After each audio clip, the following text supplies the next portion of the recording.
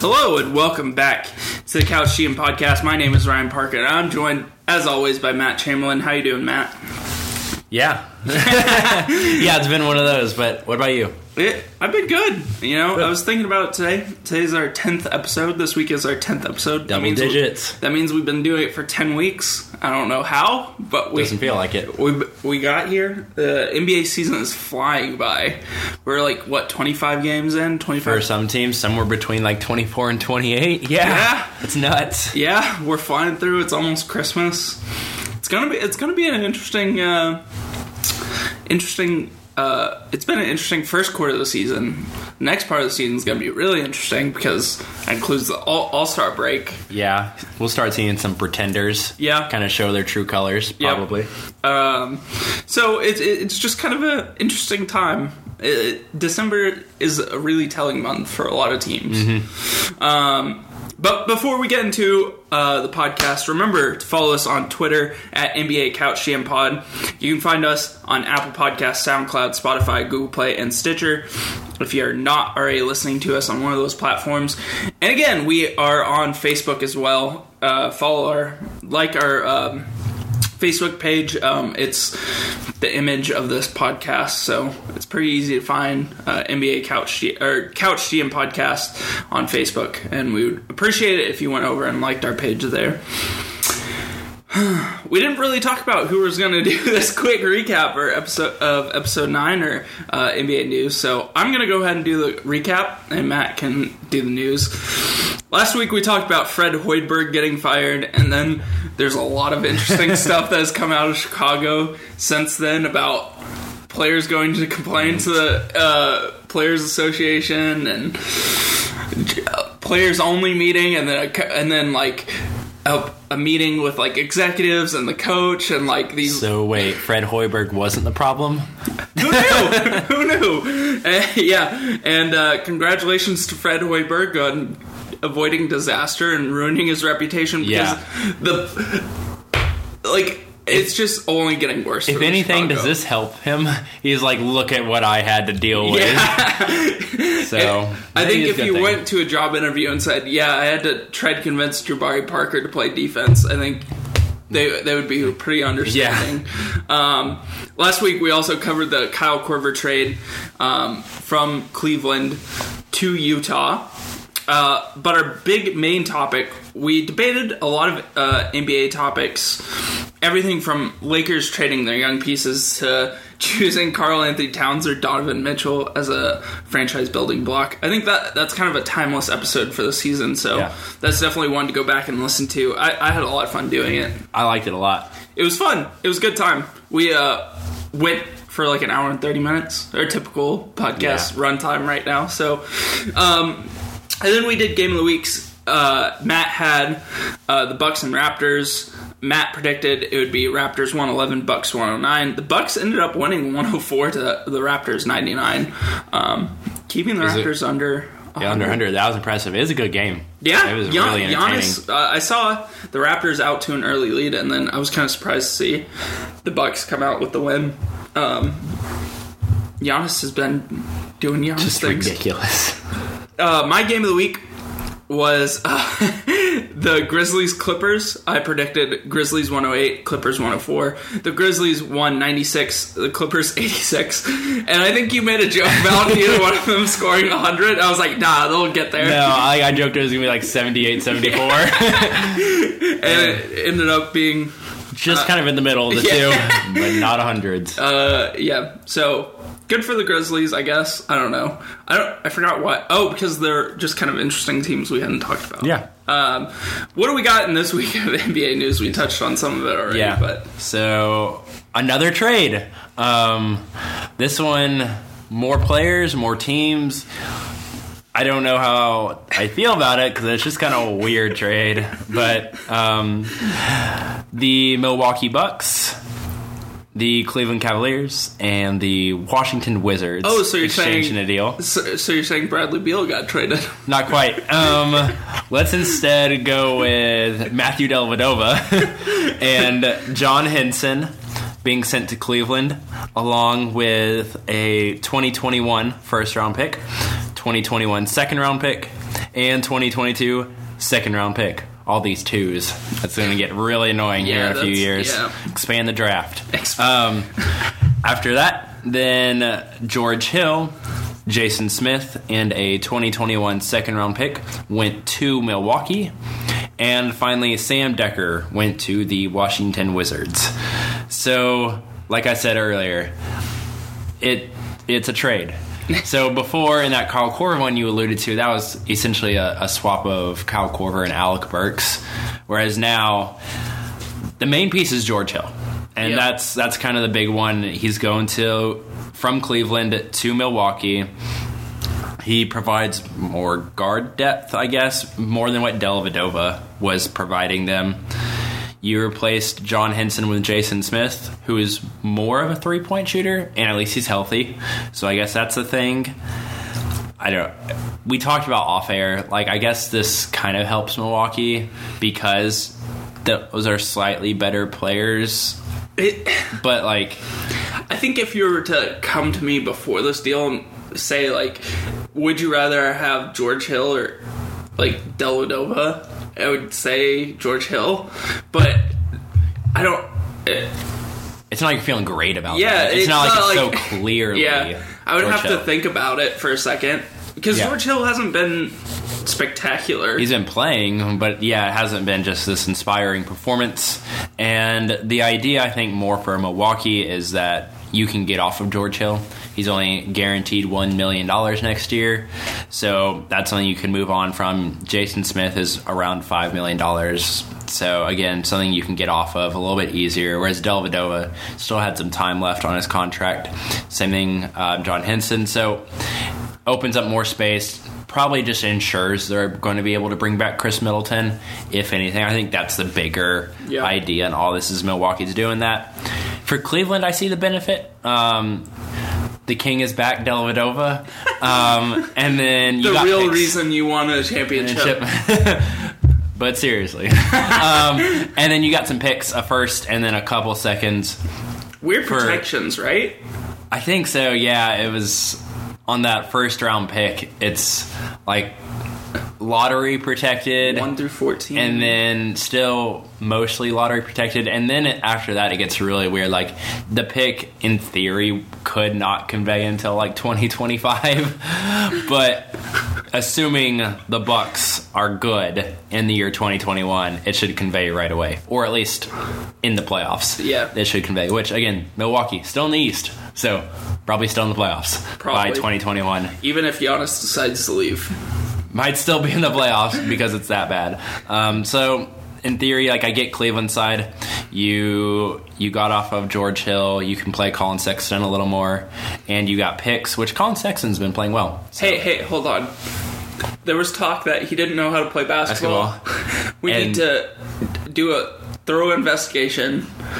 And the investigation was already closed. Yeah, he can play basketball. Yeah, he can play. I found that, like, they said that, and then, like, the next day, I think J.R. Smith got on social media and said, like, Trae Young was Rookie of the Year. Yikes. And then we haven't seen from J.R. Smith since. Man, it's like J.R. Smith hasn't been right about very many things in 2018. And then since then, like, Colin Sexton's averaging, like, 18 points per game, like, a handful of assists, handful of rebounds. And pretty efficient. Like, fairly efficient, like, average-ish shooting percentages. And it's like, oh, yeah, sometimes you can't judge a rookie point guard in the first 10 games of his career. So there's that. And then Washington, I guess you got off a little money helping out the luxury tax bill. So again, kind of get it. You're bad. Whatever. So that was the trade. Hopefully we get like a weekly trade. So we had the Korver one, we had this one. It's coming up to December 15th, so like there's... A lot of contracts are available now, free agents who had signed on one-year deals. They're available to be traded. So yeah, it might be popping up sooner rather than later. Other piece of news, which Ryan started to hit on earlier, which is the Celtics and the Bulls game where the Celtics handed the Bulls the largest loss in their franchise's history, 133-77 in Chicago. Like, this was a home game. They got booed off the court. It's not even like the Celtics have been figuring out the last couple weeks. Yeah, they've been good. It's not like, They haven't been that good. It's not like they're like a defensive. I mean, they're good on defense, but it's not like they've been an offensive juggernaut, which like you can't just like figure it out. But like, good Lord, yeah, just try a little bit. Like it's like the effort just like wasn't there. Yeah, it wasn't there at all. Like there was even. I know it was late in the game. There's like 4 minutes left in the fourth quarter, and the Celtics were running like an inbounds play, and they're right underneath the basket. Like they're just trying to score at that point. There's pad stats, and Jaylen Brown was like at the free throw line, literally just walks to the corner, and they pass him the ball, and like a defender just didn't walk with him to the corner, and so Jaylen Brown just took a wide open three and hit it. And if that wasn't just the epitome of it, then like I don't know what is. Like it was just ridiculous, and it was kind of funny. Like I didn't watch the game because I didn't think it'd be a good game, and it wasn't a good game. But like it was just ridiculous, and then that led to like a player uprising in Chicago, which was kind of ridiculous. If you haven't heard about it, Darnell Mayberry over at The Athletic did a nice long piece about it. Some other reporters since then kind of got on in the action. Basically, the players weren't going to report to practice the next day because Jim Boylan wanted like a full 2-hour practice. Most players said no. And in like private group chat, said they were going to boycott, or the other option was to show up and literally just walk out like that. That Simpsons. Oh yeah. Where he just like walks in, takes his hat off, walks in a circle real quick, puts the hat on, walks out. Like that was the other plan. And apparently it was Robin Lopez and Lauri Markkanen who convinced the other players that that's unprofessional and we need to at least go in and handle this a different way. So they did. They did a players-only meeting and then a mixed players-coaches meeting. These apparently took like from noon to 2, so 2 hours worth of just venting frustrations. And then some players went home. Some players had like a promotional thing to go to, and then a few stuck around and did some shooting drills with some coaches apparently and some light workouts. And that was it. And I kind of expected more to come out of it, but they've done a pretty decent job of keeping it in-house, as much as something as bad as that could have been was. Like, they didn't really say what they were saying in the players' meetings out into the media afterwards, which I was hoping. Oh, man. Some locker rooms that would have happened. Like, I just want to hear what Jabari Parker has to say I'm tired of doing these suicides. I'm tired of trying on defense, whatever that is. You did not pay me to run. You did not pay me to play defense. And, like, I'm super curious, like, how this was handled. And then from here, like, what's Chicago going to do? Like, are there certain players that now are on, like, the list to like get out of there, or are there some players that like if you're trying to like make a package trade that like you are now fully into the idea of like you have to include these guys in the trade? So I think the more interesting flip side of that is that you can't trade Robin Lopez, because we've talked about that before, is like trying to trade Lopez, and if it's just him and Lauri Markkanen, like being the voice of reason here, like you have to be professional. I don't know if you can trade Robin Lopez. Like if you trade Robin Lopez, like what do you have left? What do you have? Like where's the voice of reason? Where's the preventing something like this happening again? Because you're going to keep the interim coach as an interim coach. You're not going to fire the interim coach, I don't imagine. Well, that's the thing. He's not even interim. They just bumped off that label.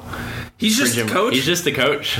Oh, no. So, yeah. Okay, maybe you can fire. But still, like, I don't know what to think of this. Like, I've never heard of professional... Like, I've heard of having players-only meetings and dealing with but like, thinking about boycotting the coach, like, that's... Like, the players-only meeting was, like, the positive alternative to what else would have happened. Yeah. So, yeah, that's just kind of bonkers. And I think this... like we mentioned, or kind of joked about Fred Hoiberg, like, he was not the biggest problem. I'm not saying he did a fantastic job, but he was not the biggest problem there. And this just goes to show, like, Chicago still has a long way to go. And this is why free agents are not getting on board with the Chicago Bulls. Like, this is why you're not luring anyone to even take a meeting with you. Could you imagine Wendell Carter's reaction to all of this? Just like, is this how the NBA is? Is this how it works here? I got, like, Ryan Arcidiacono running point for me. Like, that's kind of bonkers. So, yeah, probably not setting your young guys up for success. A couple other quick pieces. Paul Millsap broke his toe, so he's out for at least a bit. They haven't announced as of this recording how long. And then Gary Harris has a kind of a nagging right hip injury. They're keeping him out about 3 or 4 weeks. Kind of precautionary, kind of get that rehabbed a little bit. So we'll see if that's a problem. We'll talk about the Nuggets more in this podcast later. And then last bit, Joakim Noah signs and debuts with the Memphis Grizzlies. What a world. I know, right? And then I found it funny, he scored like 13 in his debut. He scored like, I think I saw it was 12 points with the Knicks. That like jump shot is still, as a, like, I saw a highlight of him taking it long too, like Joakim Noah does. Yeah. And that jump shot might be the ugliest thing I've ever seen in my entire life. It kind of goes in. It's like, it might be worse than Sean Marion's.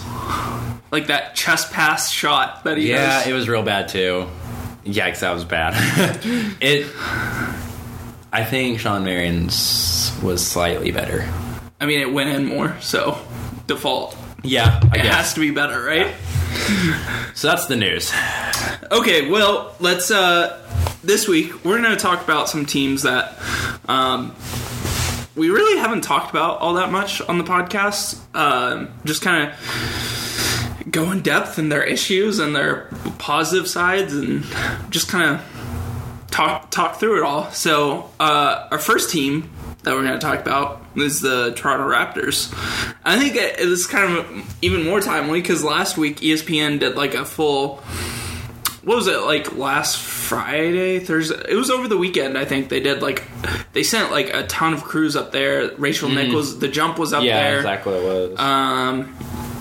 And they did like a full, like, I don't know, day in the life of Toronto Raptors. It was kind of interesting. And Rachel Nichols interviewed Kyle Lowry and asked him about his relationship with Masai Ujiri, the president of basketball operations, and quote, he's the president of basketball operation, and that's it. He does his job, I do my job. And then Kyle Lowry followed that up with scoring 0 points last night. So it was kind of an interesting comment. What do you make of that? Like, how do you make, like, it? The Raptors are playing well. They're 21-7, but like, there's obviously tension still about this DeMar trade. Which is incredible because that's been a couple months now, and they're playing well. Like, yeah, on some level, it's like people always say like winning cures everything. Well, not in this case. Like they're clearly the number one team in the East right now, I think, and it's not mattering to Kyle Lowry. He's having one of his better seasons, and still not mattering. Yeah, Kawhi is very clearly a better player than DeMar DeRozan. Not mattering. Like, in this instance, it's not mattering. Like, it doesn't matter how well everything's working out for Toronto. Like, Kyle Lowry is still obviously, like, pissed. Yeah. Which, I remember, like, finding out about that trade, like, the big DeMar Kawhi trade, and it was, like, kind of oddly timed in the day, like, when the news broke. And I don't remember if it was on Zach Lowe's podcast or a different one. They were, like, telling the story of, like, Kyle Lowry and DeMar DeRozan finding out, and it was like DeMar was like in the parking lot at Jack in the Box. Yeah, he had just got done with a movie and he was hungry, so he went to Jack in the Box. Bad mistake on his part. Yeah, anyway. I know. And then he got the call, and then he called Kyle Lowry, who was like just already asleep in bed, like with his like wife and kid, and like so he just went to his bathroom because he didn't want to wake him up because he didn't think it was a big deal, and then it was a big deal. Like, I just think, like, them finding out that way, and then it never really being, apparently to the public, handled, like, in a more professional way, besides, like, thank you, DeMar, appreciate it, we're moving on, here's Kawhi. I think, on some level, like, there's no way to redo that, obviously, But obviously, like, this has not been soothed over well between Masai and Kyle Lowry. Yeah, it kind of makes me wonder. We talked about last week about getting the most for Serge Ibaka, like in terms of trade. Is Kyle Lowry on the trade block? Because he's been thrown out there before, and I think that's why he's also upset. Years. Yeah, that's also why he's upset, because he's been talked about being traded before. And so, I don't know. I guess if I'm Kyle Lowry, I understand where he's coming from. He's upset his best friend got traded. I don't, at this point, you can't trade Kyle Lowry. Like, you're playing too well. Yeah. Like, you can't mess up. I mean, unless, it's probably more next year, because he has this year and next year.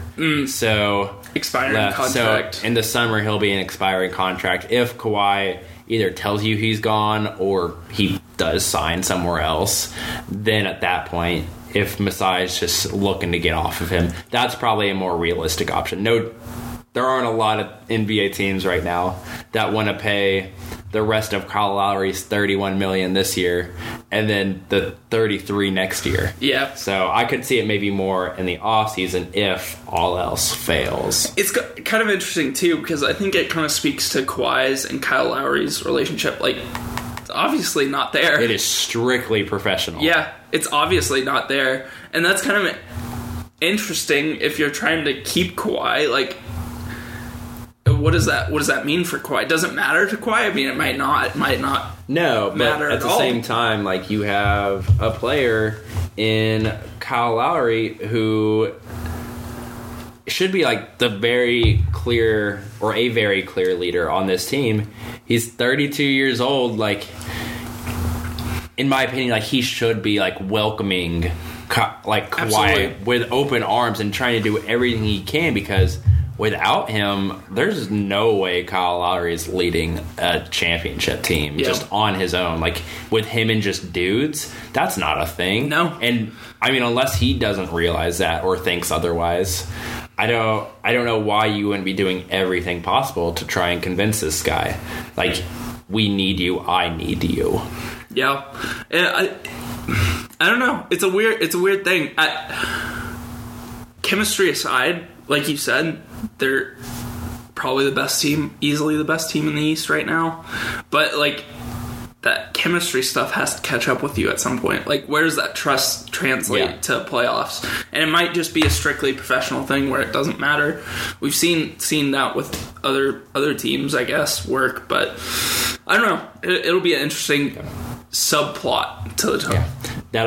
That might end up defining Nick Nurse's first year as head coach of the Toronto Raptors as much as anything. Like, he's done a good job with the basketball stuff. Yeah. Like, getting Danny Green involved, letting Pascal Siakam just go nuts and be a leading candidate for most improved player.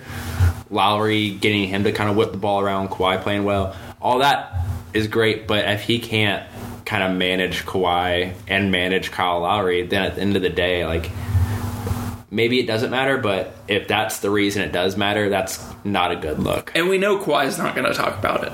Like, that's a fact. Yeah. Like, that's a cold, hard fact. Yeah. Like, if you're not talking about it with people you played with, like, with 7 seasons, like, you're not talking about it with guys you met 6 months ago. Exactly. So that's kind of where Toronto lays at this point, and they're still in a good spot.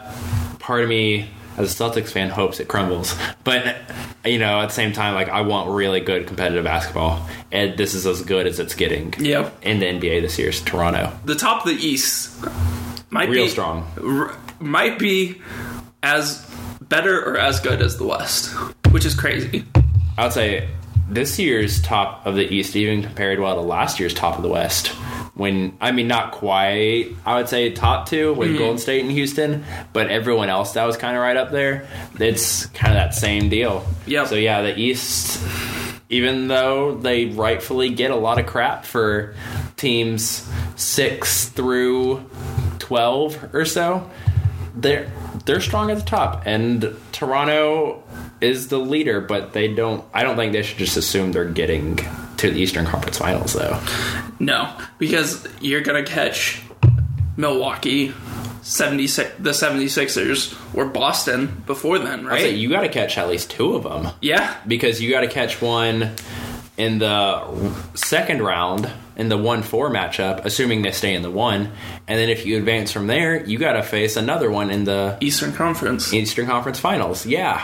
So can a team that doesn't get along, that's just, maybe that's a little too much, but doesn't get along, go through 12 straight games of Philly and then Milwaukee, or Boston and then Milwaukee, or something like that? Yeah. That's a lot of games to go through straight with a team that, doesn't get along or gets under each other's skin a little bit. Well, that's the thing. They haven't really faced adversity yet. A little bit, yeah. I mean, it's been pretty smooth sailing. They have, the most wins in the NBA right now?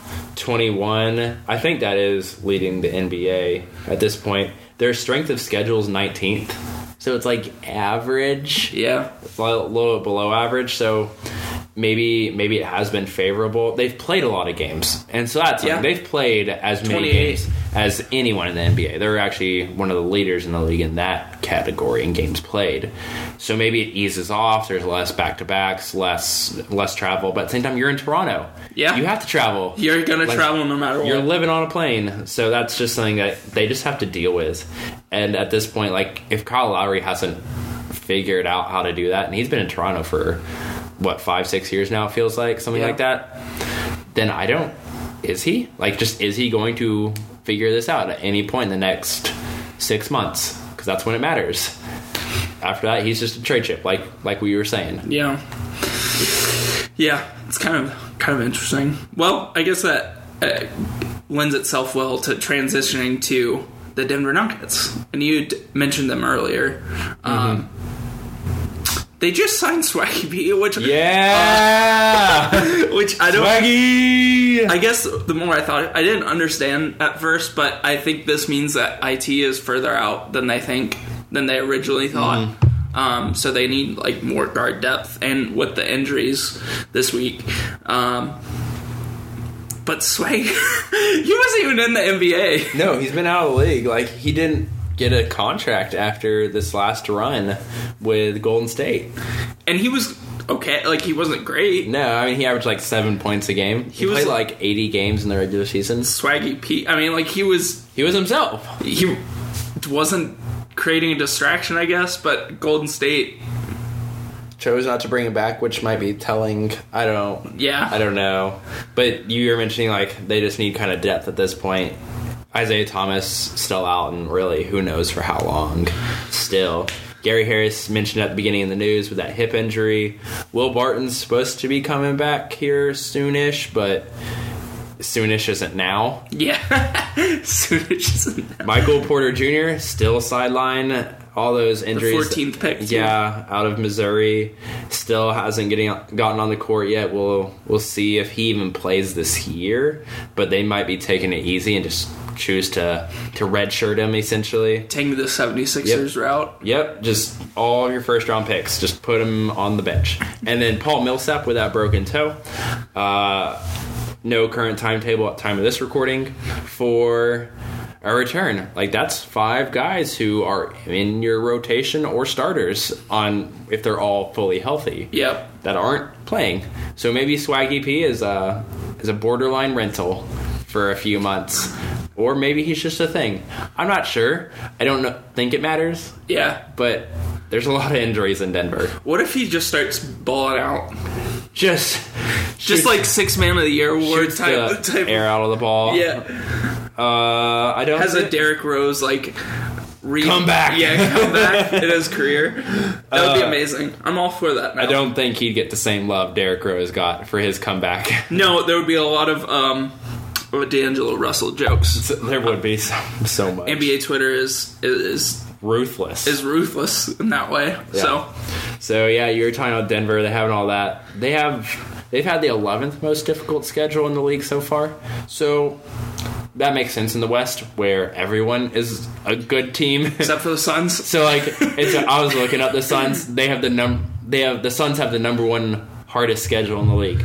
Well, yeah, you're the worst team in the Western Conference, and everyone else is in the playoff race. So, yes. By default, you have the hardest schedule in the league. So I found that funny. But Denver's at 11, And they've come out at 17-9 up to this point, which today is second in the West. By the time you listen to this, they could have fallen to 7th in the West because they lost a game. Yep. But they've handled that well so far. And for a team that's super young, I think that's an impressive point that we have to talk about a little bit. Like, none of their stars are like above 25. And they're winning games, like close games. They had a kind of rough stretch after like week 3, but they've bounced back, which I think is something I really needed to see out of Denver this year. Yeah, they kind of last year, like, they would go on stretches and that's why ultimately they didn't make the playoffs, is that they didn't really handle those tough stretches really all that well. But Jokic is unbelievable.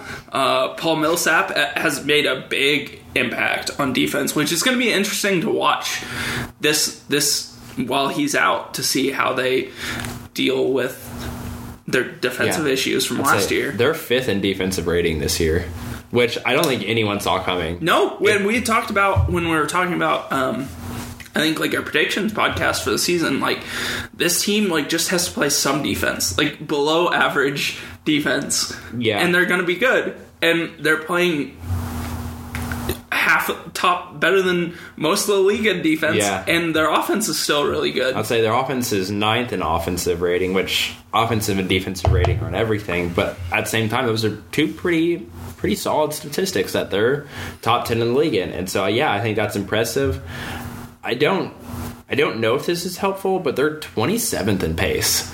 Like, they're weirdly low in pace, and I'm wondering if that's helping the defense a little. Like, they're just not putting the defense in that many possessions, but their offense is so good that in limited possessions they can put up ridiculous numbers. Yeah. And so maybe they've kind of found the balance of kind of just hiding your defense by keeping them, quote-unquote, on the sideline. Yeah. And just then letting your offense do things. Or, getting out in transition and letting that, just going for steals and things like that. And therefore, you don't have to play like defense quite as much as you don't have to put Jamal Murray in pick and rolls for 30 possessions. Jokic and Murray in pick and roll. That it's still not good. No, like, it's really not good. But they're better at it. They're figuring out like how to use their bodies. Like, because they're the big people. Like, Jamal Murray is a large person. Yeah. Like, and I don't think people realize, like, he's 6'4". Yeah. Like, man, maybe they do. And there was some wonderings when he came into the league out of the University of Kentucky. Like,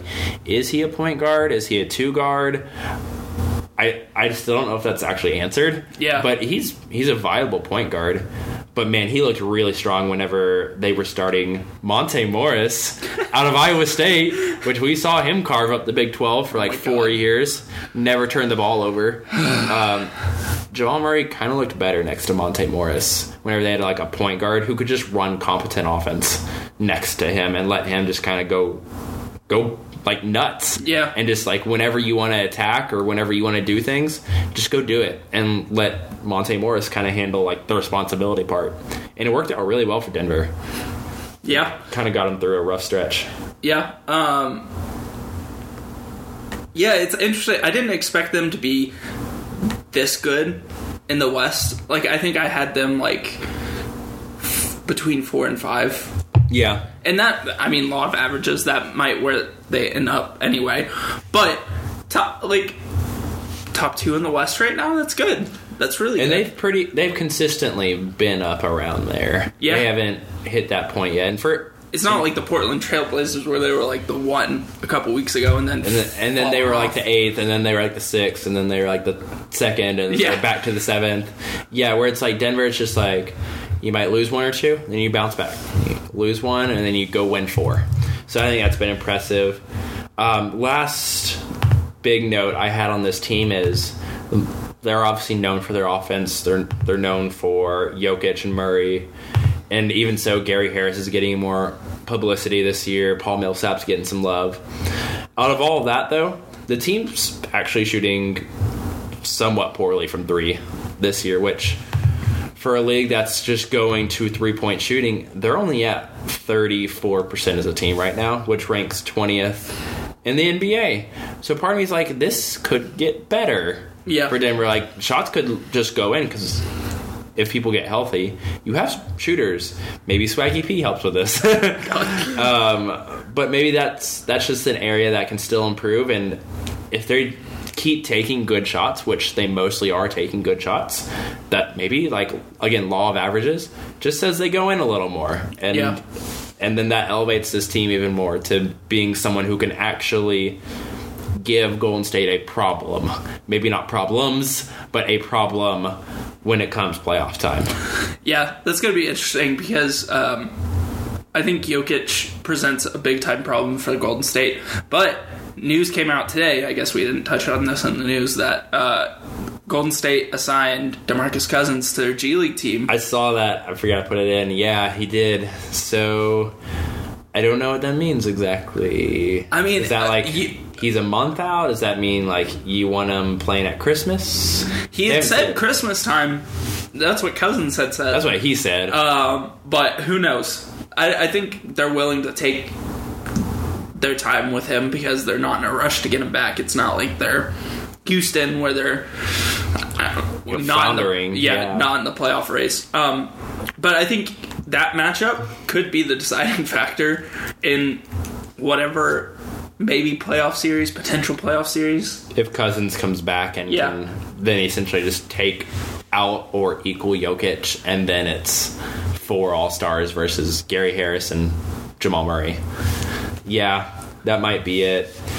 Part of me was just thinking, like, is there a stretch of games around Christmas time where Golden State can bring back DeMarcus Cousins? And part of it's like, that's easier. Yeah. And part of me's like, no, because it's the West. But Monday, December 31st, Phoenix. January 3rd, Houston. January 5th, Sacramento. And then January 8th, New York. January 11th, Chicago.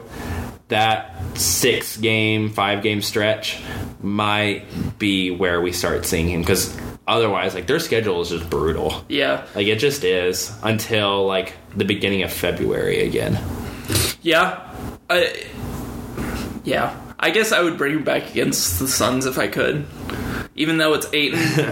Like, I don't care. Yeah. Whatever. Bring him off the bench. Ayton doesn't even, like, guaranteed start every game. We'll talk about the Suns actually in a little bit, so spoiler there. We'll talk about them and the thing that is DeAndre Ayton. Okay, well, you mentioned New York a second ago, and I'm going to make a transition out of that. So, New York Knicks, we hadn't talked about them because I think one of my favorite, I keep like bringing up other favorite players, but Kristaps is not playing right now. Nope. It kind of makes them not fun. Yeah, he's been out for like 10 months with no time. Although, Enes Kanter, my boy, Enes Kanter, he's like, outside of Embiid, might be one of the most like entertaining personalities to follow on Twitter. Oh, he's hilarious. And it's great. I love it. But yeah, Kristaps tore his ACL, and we don't know when he's coming back still. It's a 7'3", stretch 5 who blocks shots and at least tries on defense. There's no one like him really in the league. Yeah, like that's that young and does all that to the level he does it. So yeah, they should not try and rush him back at all, though. No. This is a lost season for the Knicks, with or without him. So just keep him out and make sure he doesn't. Get a bad pick. Get a good pick. Be bad. Yeah. Get a good pick. Exactly. And acquire, like, if you have Kevin Knox, Kristaps Porzingis, Tim Hardaway, who's playing okay this year, and just like other things around that, like add another guy to that. Kyrie and draft pick. What if they went out and got Zion because for whatever reason the Cavaliers are trying to win games right now, and they ended up getting Zion? That would be kind of a fun lineup. Oh, Zion next to Kristaps would be the perfect thing. So that way Zion doesn't have to defend the rim, but he can still kind of do that. Yeah. And then on offense, like, he can get some spacing around him, so that way he can kind of work in the post, but also take dudes into the post whenever he catches the ball on the perimeter. That would be like the biggest starting lineup. Like Kevin Knox, he's Zion. like 6'9", 6'10". and then Kristaps. Like 7'3". Small ball, no more. Yeah. Play Frankie Smokes at the 1, who's like 6'6". Although, that's something I was wanting to talk about. The Knicks have like given up on Frank Ntilikina. Or maybe not Knicks. Knicks Twitter, the Knicks beat writers, Knicks media, just falling out of love. This is what, his second year? Yeah. Like, he's a second-year point guard out of France. He's 20 years old. He'll turn 21 in July. Like, he was the 8th overall pick. What do you want from him? I mean, unfortunately for him, he's in New York, which is like the most scrutinized sports town in maybe the whole world. And like when you see guys like Jason Tatum, yeah, just like in Boston, play like potential superstar, mega star, and you end up getting Frank Ntilikina, who's I think a good player. I don't think he's bad. At the very least, he's a useful NBA player. Yeah, he's a good rotation guy. Like, he plays defense.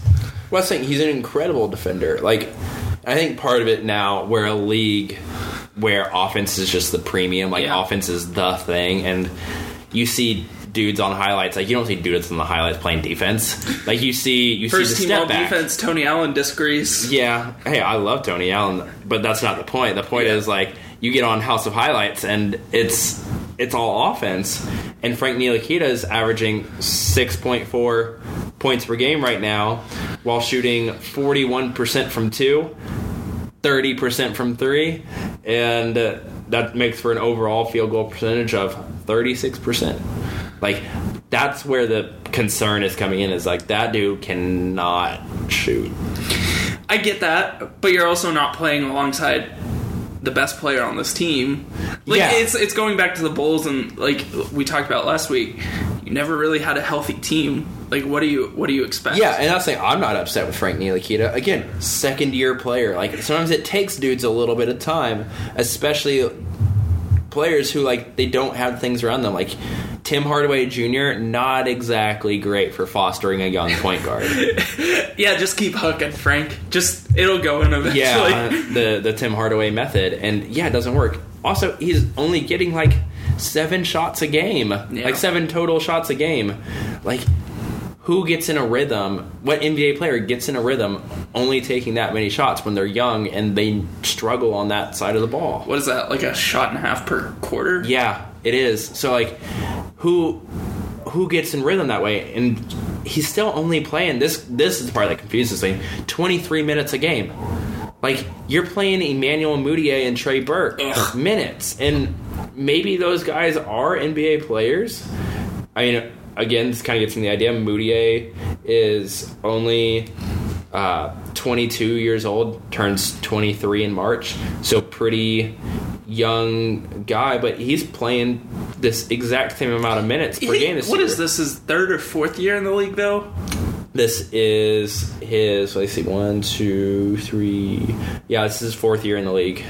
I feel like by your 4th year in the league, you kind of feel like Denver gave up on him. Yeah. Way before they traded him.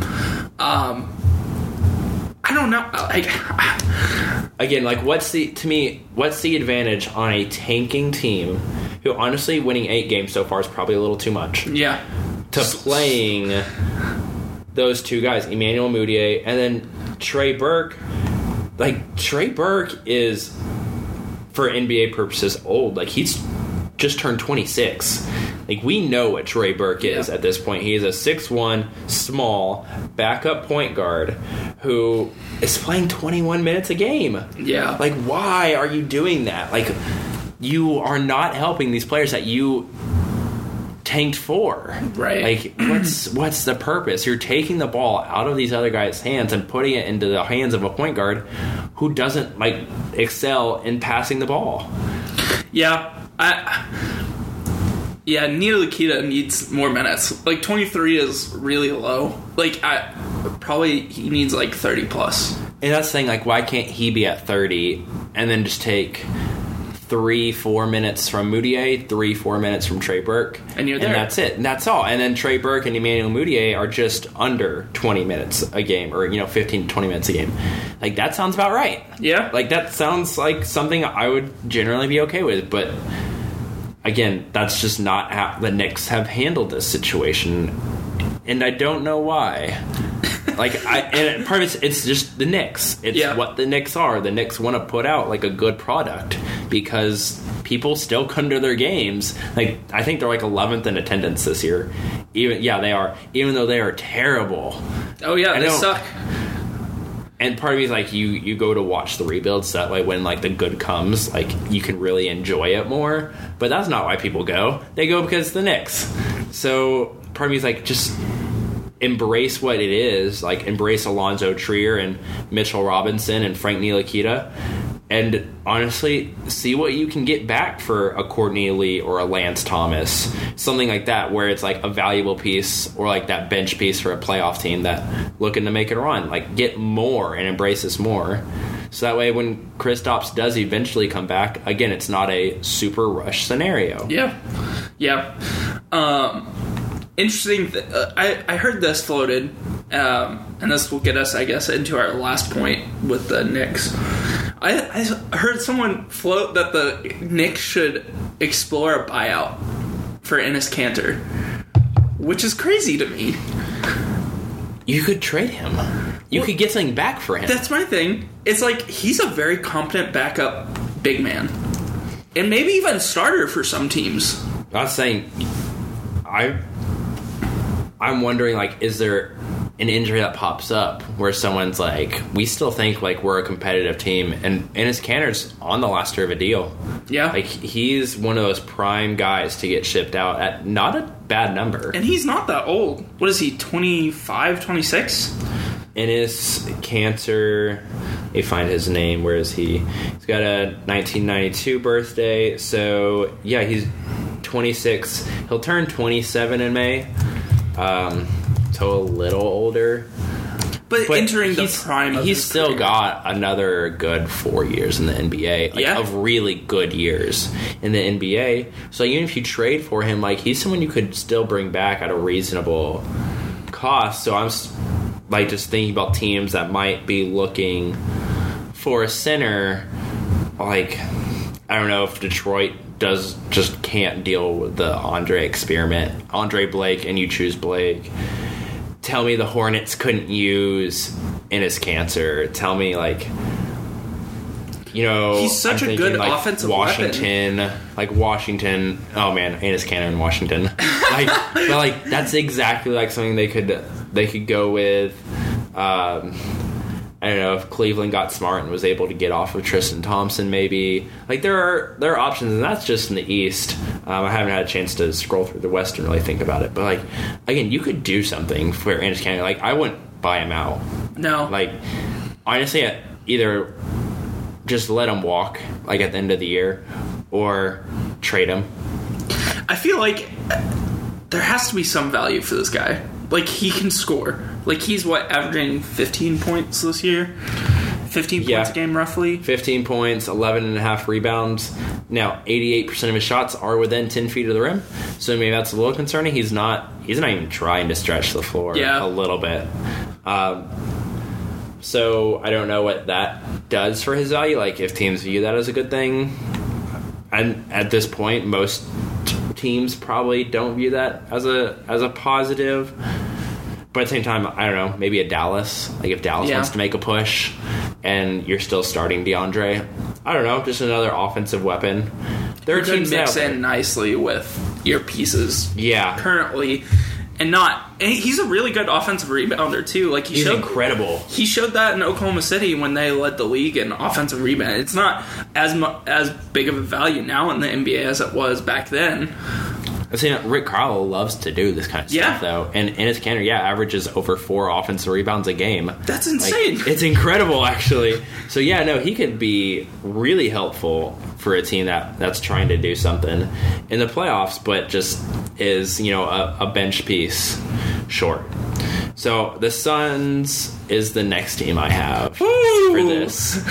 The worst team in the NBA. We haven't talked about them. That was kind of the point of this, was who have we not really hit on this year, or in the first 9 episodes, and one of them's been Phoenix, and for good reason. Like, I've been wanting to talk about the Suns to this point, because they're currently sitting at 4-22. Like, they can't even score 10 points in the first quarter in, like, 3 of their last 4 games. Like, they're very seriously getting blown out by, like, 25 in the first quarter.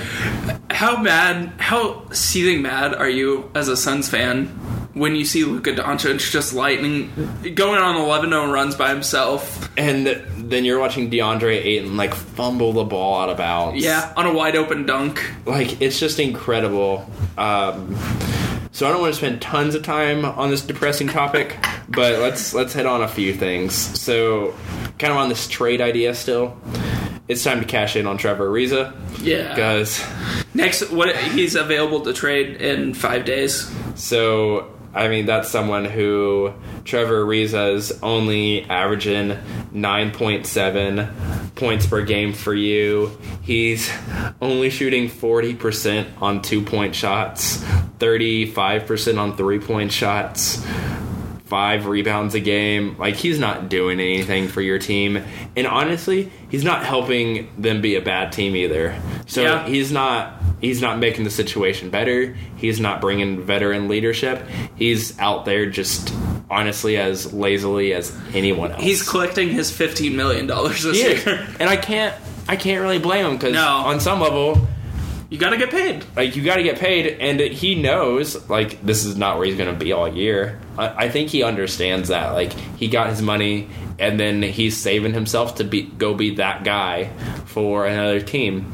Also, I wonder how he's feeling about this whole Houston debacle. Like, you owed me more than $15 million, or obviously I was worth this money that you weren't willing to pay me. He should be texting Daryl Morey every day and saying, you miss me yet?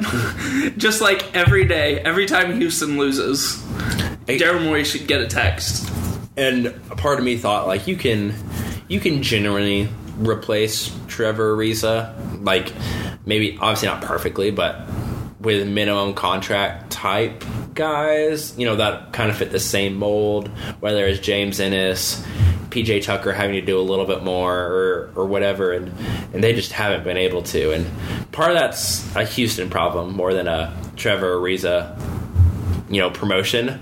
He's not making them top 10 in offense. No, he maybe keeps an extra couple games in their favor, but not much. But at the same time, I think he could be useful, whether it's a couple games here or there, a game in the playoffs. He could be useful for a team, East or West. He's generally stayed in the Western Conference, so I imagine if he is getting traded here in the next couple weeks, he'll try and request it to be in the West. It's been floated around that it's Los Angeles Lakers that are after him. And I heard that too, and again, we've talked about this topic before, like, what do the Lakers give up for anything, like any trade that might be coming? I don't, because they're not looking to move young pieces for a 1-year rental. Trevor Ariza. Yeah, so the GM might make that. Yeah, trade Luke Walton for him. So part of that's like, I feel like that's an option if it's a buyout. Yeah, more than anything. I don't know how the Lakers trade for Trevor Ariza, but there is some team out there that would trade for Trevor Ariza, especially if the Suns are willing to take on money. There's definitely a few teams out there that could do that deal. So I don't know if the Suns will do that here in the next week or two, but that's definitely an option for them. I think the next big part is, like, you got 2 young stars on this team, and that's a good thing. But I'm not sure they like each other. I can't imagine how this could be any more disastrous. I mean, we talked about this at the beginning of these seasons. Like, okay, you drafted a center. You had Booker already, who's a good player, really good player. But then you drafted a center with the number 1 overall pick. In a league that's trending away from centers. From traditional big men centers, post-up centers. I just don't know what to do. Like you have 2 stars. It's kind of like Ben Simmons and Joel Embiid, but not nearly as good or not nearly as like entertaining. Because like I just don't know what you do with Ayton Booker. Like I think eventually they're gonna have to choose one, and I think they're gonna choose Booker. Well, you already paid Booker. Like they just gave him that huge extension for like $150 million. So by default, you have to choose Booker.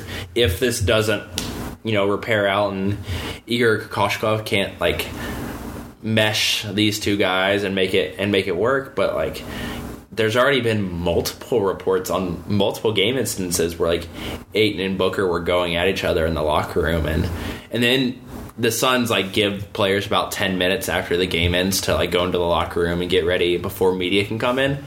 Again, there's been like multiple reports of like they were yelling at each other still whenever the media came in, and like they didn't really care that the media came in. Like that's a problem. Like, man, can someone not say like, hey, look, the reporters with the cameras, they're here, stop, and they just kept going at each other. You would think that's something Trevor Ariza would say. Like, exactly, that's the point of Trevor Ariza. And he's like, no, this is hilarious. He's like, no, I'm out of here. And no one wants to talk to me anyway. Exactly, so it's like Booker, he's been hurt a little. Ayton's playing, but it's just kind of loose stats at this point. Like, he's not doing anything super impressive to me. He's putting up like 16 and 10. Which is just numbers? Pure numbers. That's nice. But like, it's not impactful, obviously. You're getting blown out still every other night. Yeah. He never looks like ready to start a game. Like, he's always a step slow. And then, to me, the biggest problem, and mentioned this whenever the draft was around, mentioned this whenever the season was starting, and we were talking about like Rookie of the Year and these young teams building. Like DeAndre Ayton, as much as anything, his problem is like his attitude. Yeah, like the guy kind of sounds like a loser, and like that's coming. I mean that in the meanest way possible. Like I really do. Like he talked about.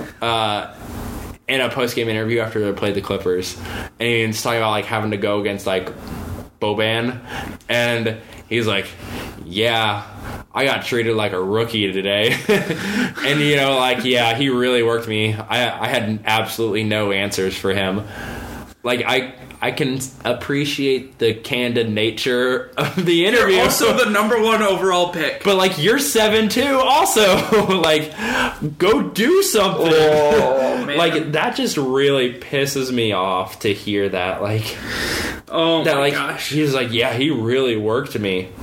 That's not what you're supposed to say. Like, you may be thinking it, and he says a lot of what he's thinking. And as someone who just like enjoys like NBA commentary, like I can get on board with it.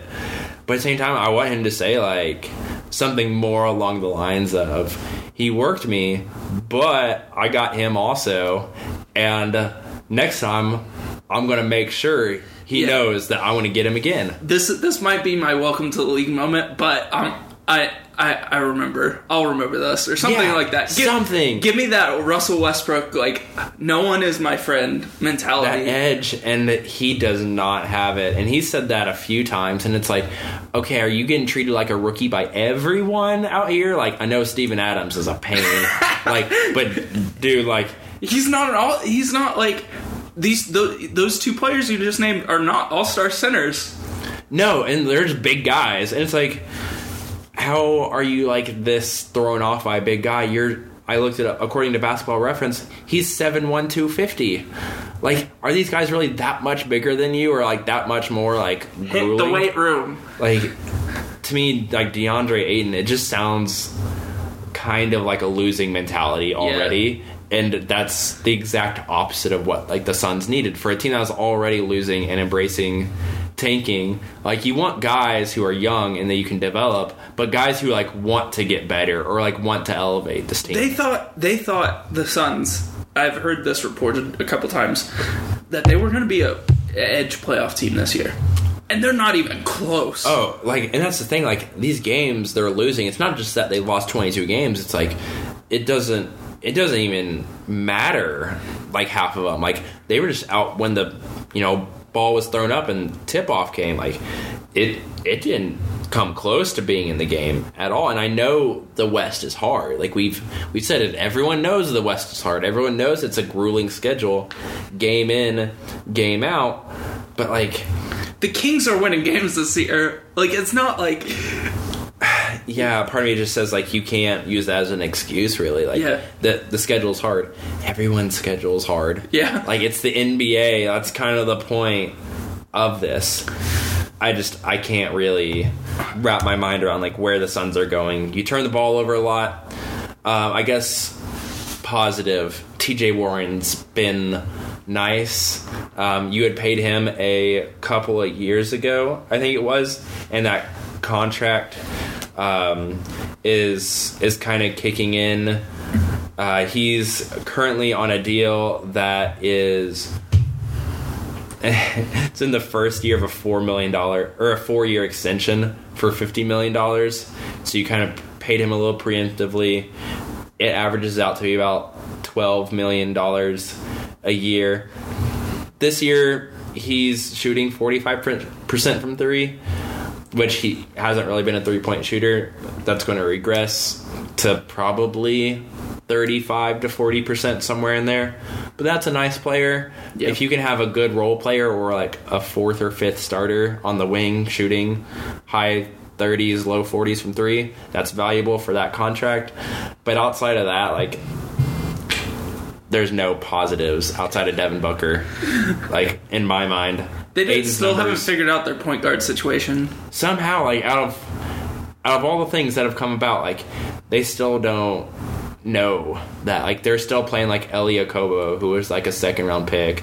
They cut Isaiah Cannon, or however you pronounce his last name. Like, he like tried to change the pronunciation of his last name. Kanan.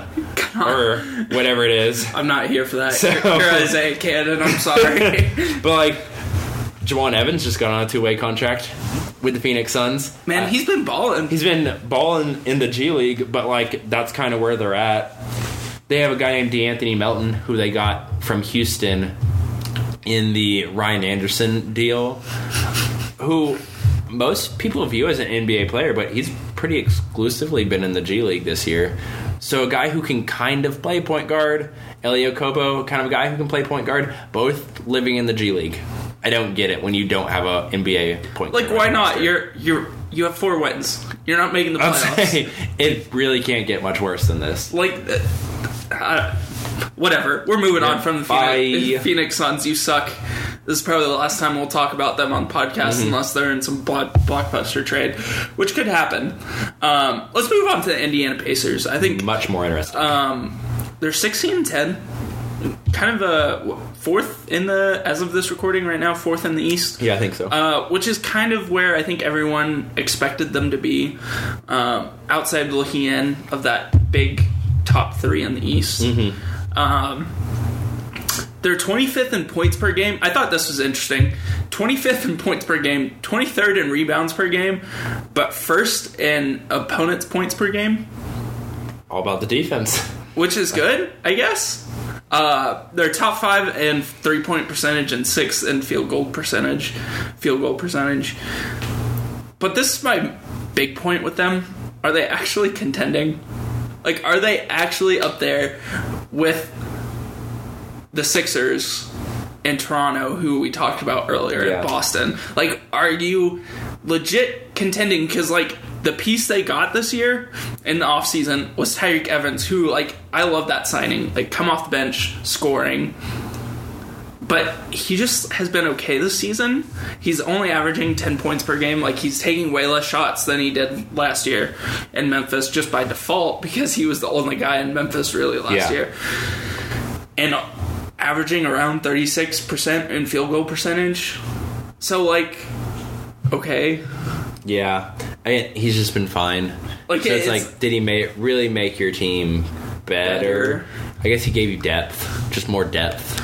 And so that's worth something. The positive thing, Sabonis is playing really well this year. He's been incredible. He's been really good this year. He's been super efficient, like going 8 for 8, 10 of 10 in games. I was saying, every time I watch them, I feel like hasn't missed a shot. And that's kind of reflected in his stats. Like, he's shooting 63% from 2-point range. So overall, his effective field goal percentage is 65%. Like, that's incredible. Yeah. And like, he shoots, a 3 every now and again. So it's not like he's just in the, 3 feet from the rim. Right. Mostly, but not always. Yeah. I don't know. I just don't know what to make of it, Indiana. Like, are you legit in a playoff series? Can you win 4 games against Philadelphia, Boston, or Toronto? Milwaukee. Yeah, I don't... Probably not. Like, you can make it interesting like you did last year with Cleveland. I'll say take it to 7. But yeah, part of me, first instinct said, yeah, they can beat Philly. But then part of me is like, well, Jimmy Butler is apparently hitting all the game winners this year. Yeah. So maybe not.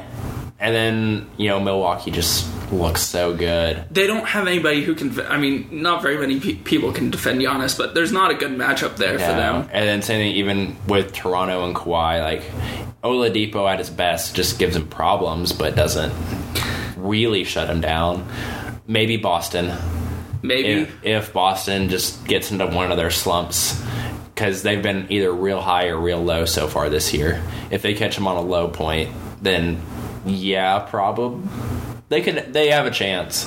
I mean, yeah, a fighter's chance, I guess. But like, when you're below average, way below average in points per game, when teams are going to push the ball and you're going to get more possessions. Yeah.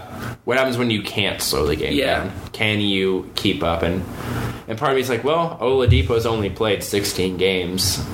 That's... Maybe that, balances out to where, like, it does help them. But then part of me is like, well, they've played the 29th easiest, or like, the second easiest schedule. Yeah, the 29th most difficult schedule this year. So like, their schedule's been favorable. And again, part of that's being in the East. Yeah. Like, if you play in the Eastern Conference, like, your schedule is just easier because they're easier. There's more teams that are bad. The top's hard, but outside of that, like, you can run through the rest with somewhat ease. They're kind of this weird team. Like, I don't know what to make of them. And I think you raised, like, the most important question. What are they going to do in the playoffs? Probably get bounced in the first or second round. So, I'm going to make this comparison, and you might disagree, but I think they're the new Toronto Raptors. So, like, these DeMar, Kyle Lowry. Yeah. Like, really good in regular season. Good front, like, good depth. Yeah. But don't really have what... Like, they have good pieces, like Miles Turner, good piece. Domantas Sabonis, good piece. But what does that equate to in the playoffs? Like, is Miles Turner gonna be able to keep up with Joel Embiid? Obviously not. No? Like, and that's saying this is actually really cool because it's like, it really is like Toronto Raptors light. Like, you go from Kyle Lowry to Darren Collison. DeMar and Oladipo are pretty equal, but DeMar's a little more proven. Yeah. Serge, Miles Turner, Valanciunas, Sabonis. Like, it really is just like Toronto light. Yeah. And you're probably right. Like, they probably just kind of middle out, and you hope you can hit right on the picks where, like, Toronto was able to get, Van Fleet and DeLon Wright and Norman Powell and picks like that and make the most out of them. Pascal Siakam. And Indiana kind of has to hope, like, if that does how their future goes, that they can equally hit on those type of dudes. Well, that's the thing. I think that's the one thing Indiana has going for them, is that they're going to try hard. Like, they're going to be that team that's supposed to grind you out. They got the free agent signing this year. It just hasn't worked out so far. And maybe he'll flip that around. But, like, maybe you can flip Tyreek Evans for something? Because he's only, he's not on a big deal, is he? He's like... Yeah, I think it was a short term. I think it's like a 1 year, $12 million deal. Because, again, the huge amount of money that's going to be available this summer, he was looking to get on in it. Yeah, it's just a 1 year, $12 million deal. So he's trying to get in on the money next summer. If you feel like you can move him, and get some more pieces, maybe picks or something else. I don't know. It's just a weird spot for Indiana because they're like in the middle of the NBA, which is arguably the worst spot to be in.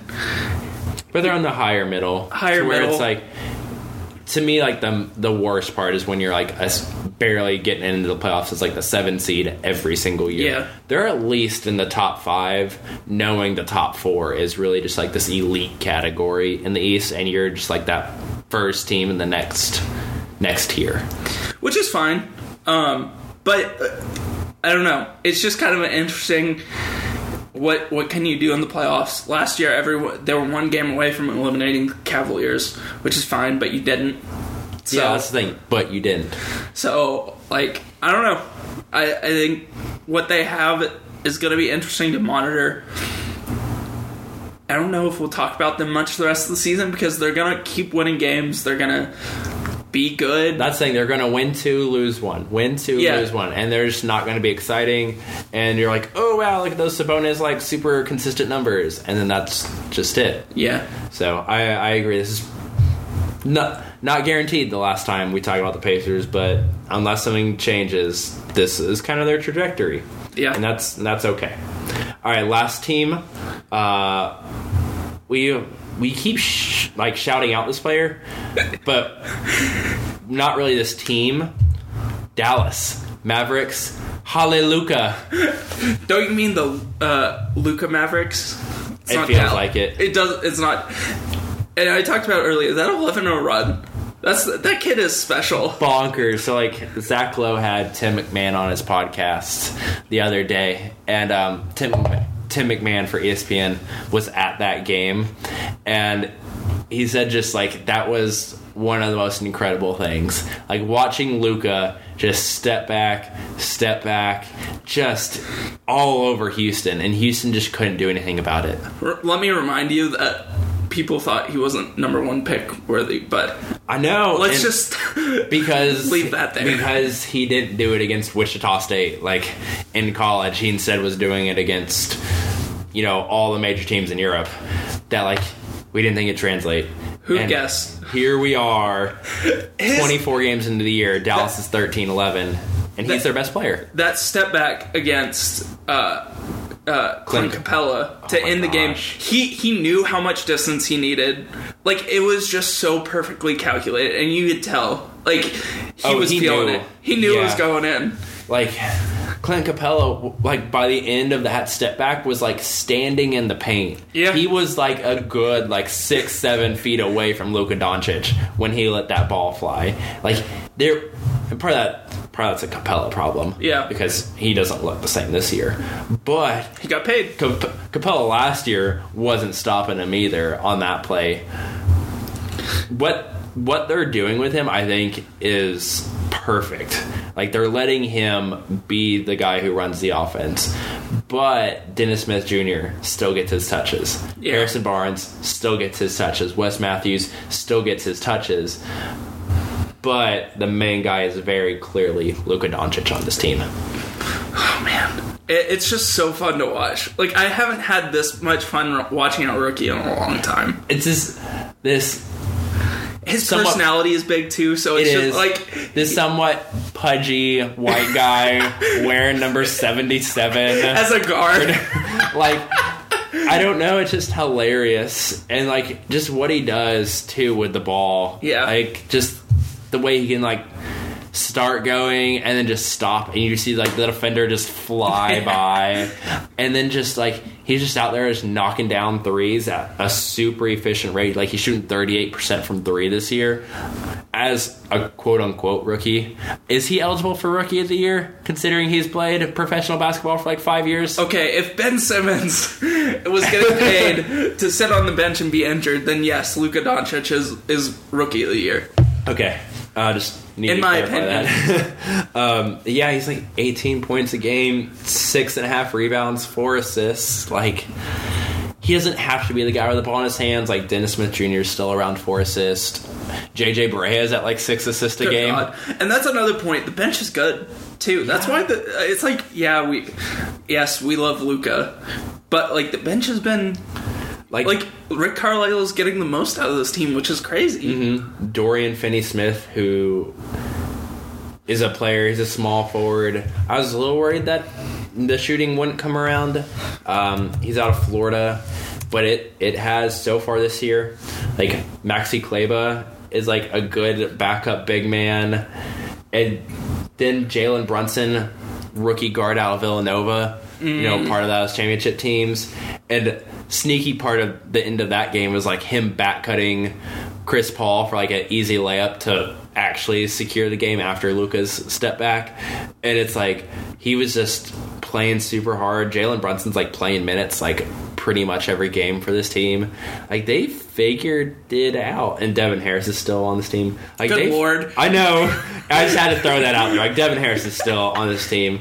And it's just funny. Like, Devin Harris is like a 14-year NBA vet. That's like insane. That's just, that's I remember bonkers. playing like old NBA games with him on the Dallas Mavericks. I know, like, I still have like, I think his rookie card when he was coming out of the University of Wisconsin, and it was like I was like in like second grade or something. That's amazing. Like, yeah, it was more than that or older than that. But yeah, like that idea of like, oh my gosh, Devin Harris, and he still like kind of contributes. Yeah, he's like the type of veteran who is in your locker room being helpful to this team, as opposed to some of the others we've talked about on this podcast.